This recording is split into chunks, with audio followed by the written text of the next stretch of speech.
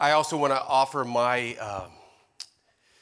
celebration of Father's Day and all of what we've already shared today. And in honor of that, I'm beginning my word with a dad story.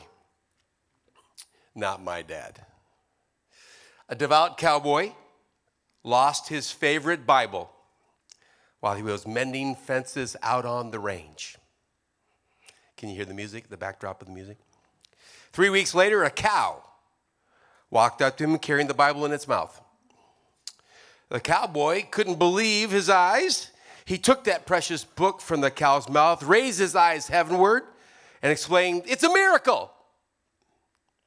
"Not really," said the cow. "Your name's written inside the cover." Dad joke.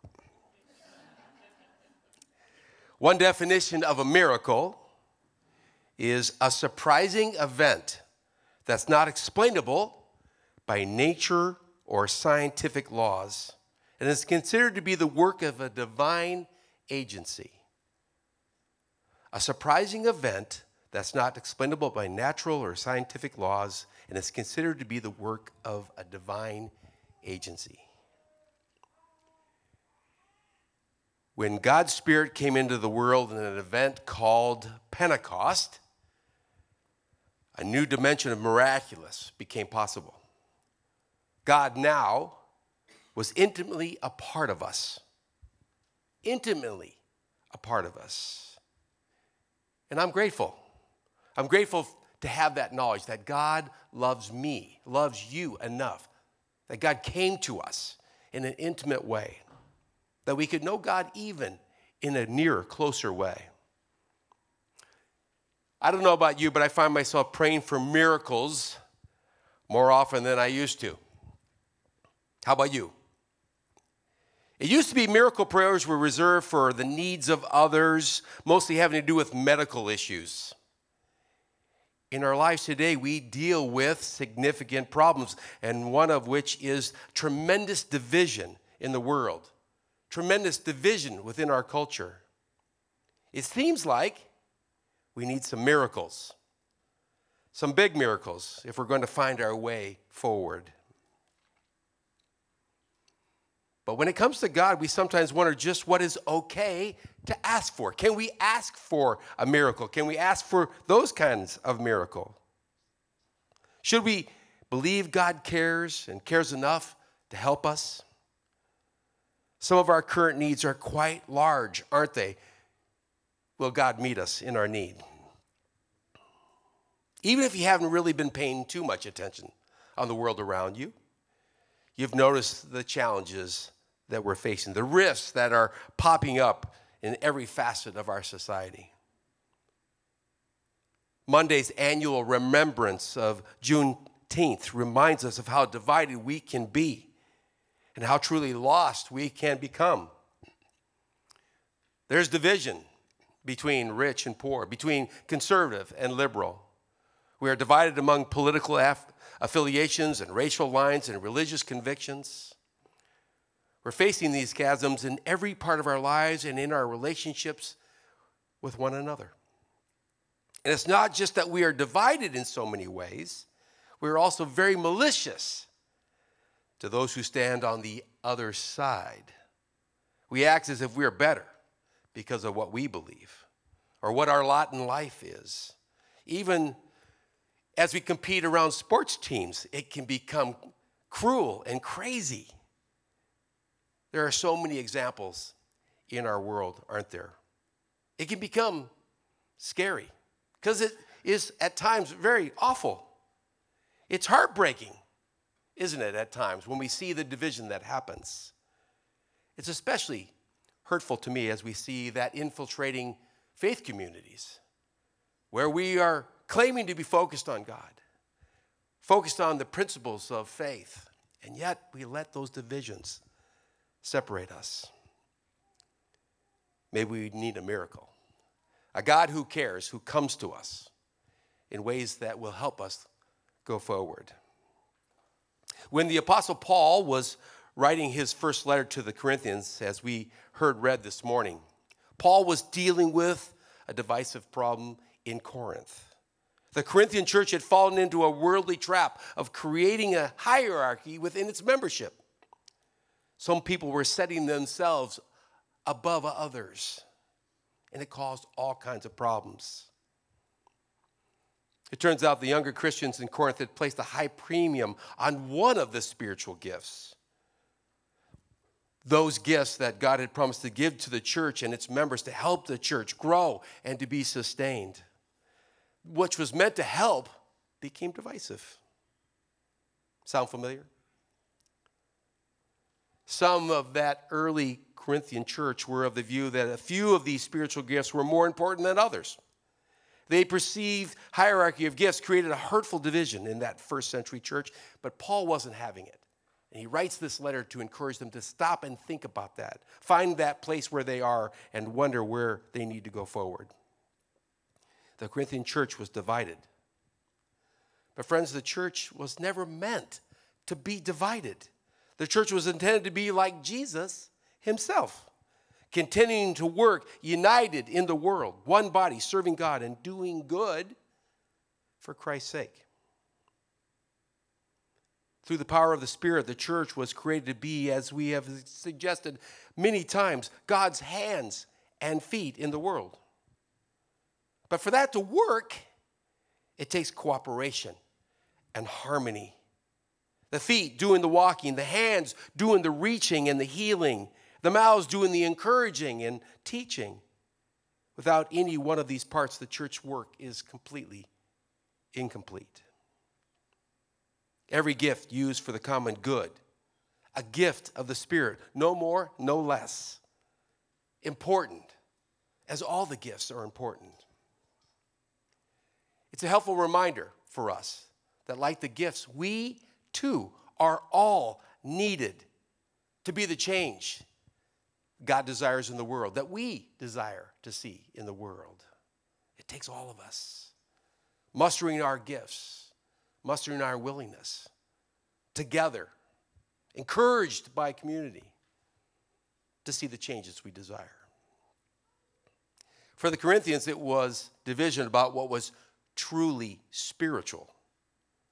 In the present day, churches divide over all kinds of things. We could play fill in the blank for an hour. The problem is that the church shouldn't be like the culture around it, especially when the culture is terribly divided. The church is intended to be a united front, reflecting God's love and grace and mercy, pursuing wholeness and unity in the world, right? A few weeks ago, we celebrated Pentecost, an essential day in the life and history of Christianity and the Christian church. Just as Christmas celebrates Christ's birth and Easter, Jesus' resurrection, remember Pentecost. Pentecost is the day that marks the coming of God's Spirit amongst Jesus' followers.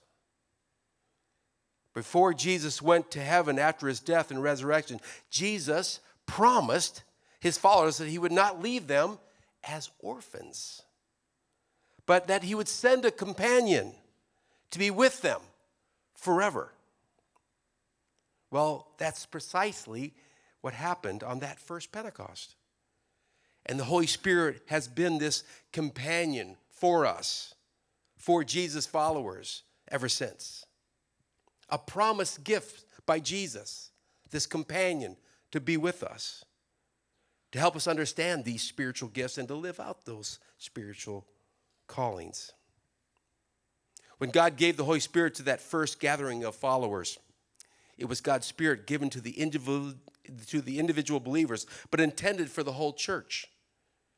As recorded in the book of Acts, the history of the early church, the story of Pentecost tells us that when the day of Pentecost arrived, the believers were all together in one place.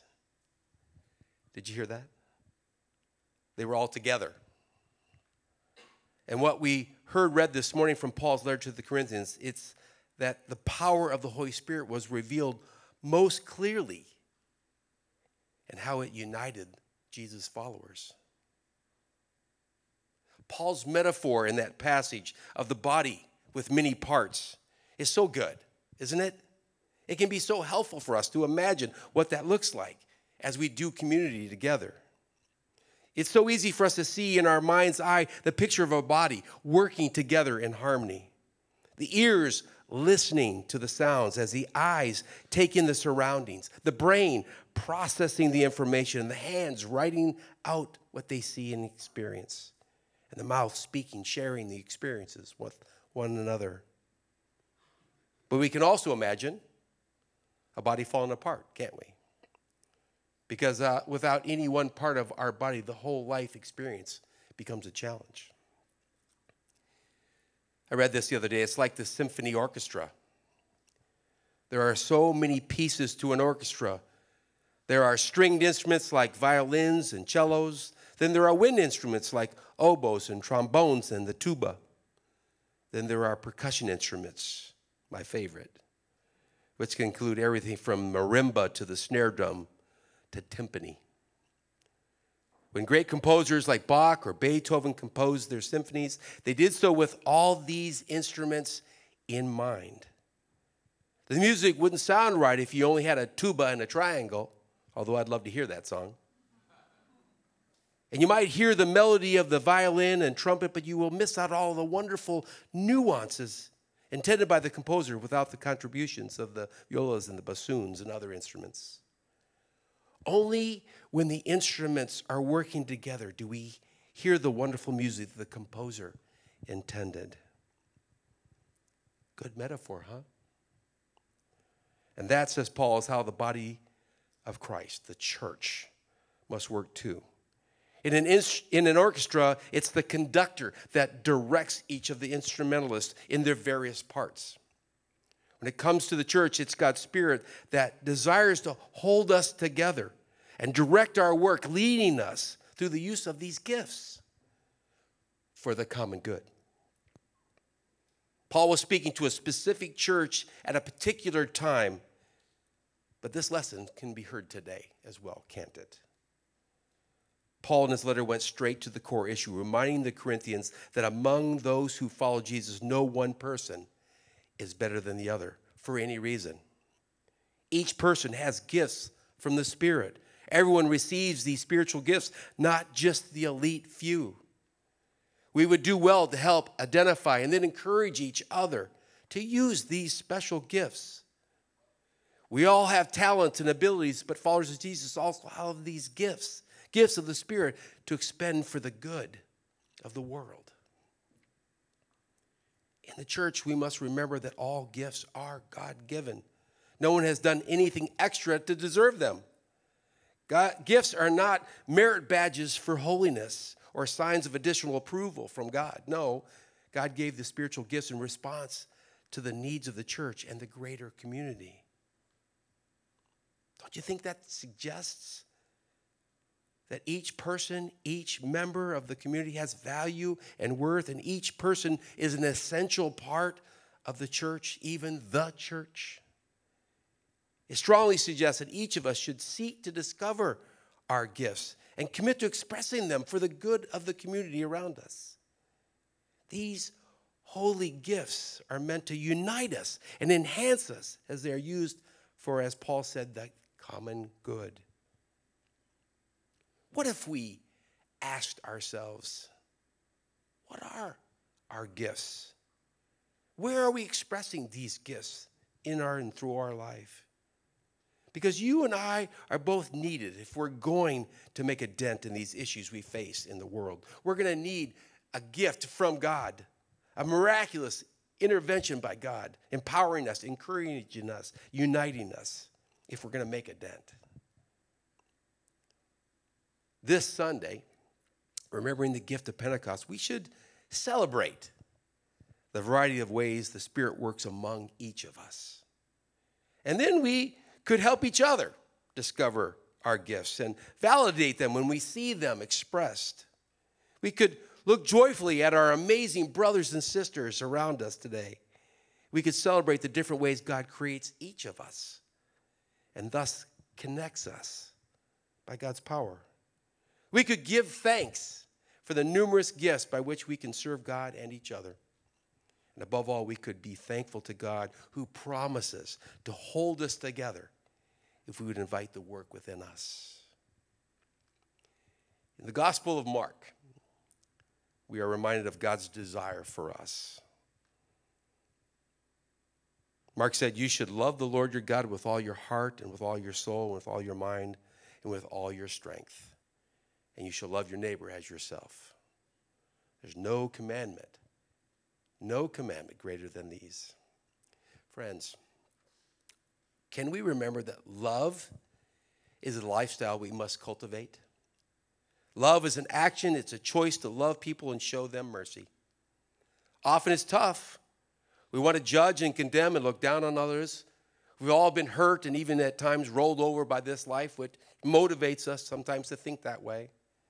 And so our natural reaction is to reject, to judge, to condemn, and think badly about someone. But we can change. The Apostle Paul suggests that we welcome these gifts amongst us, for they will offer us the power we need to show up differently. Let's remember together that love is the authentic lifestyle of a Jesus follower. It's truly what it's all about. Let's together discover and use our spiritual gifts every day, but make sure every interaction has a generous helping of love mixed in. It will take a miracle to see the changes we desire. But then, the God we know is in the miracle business.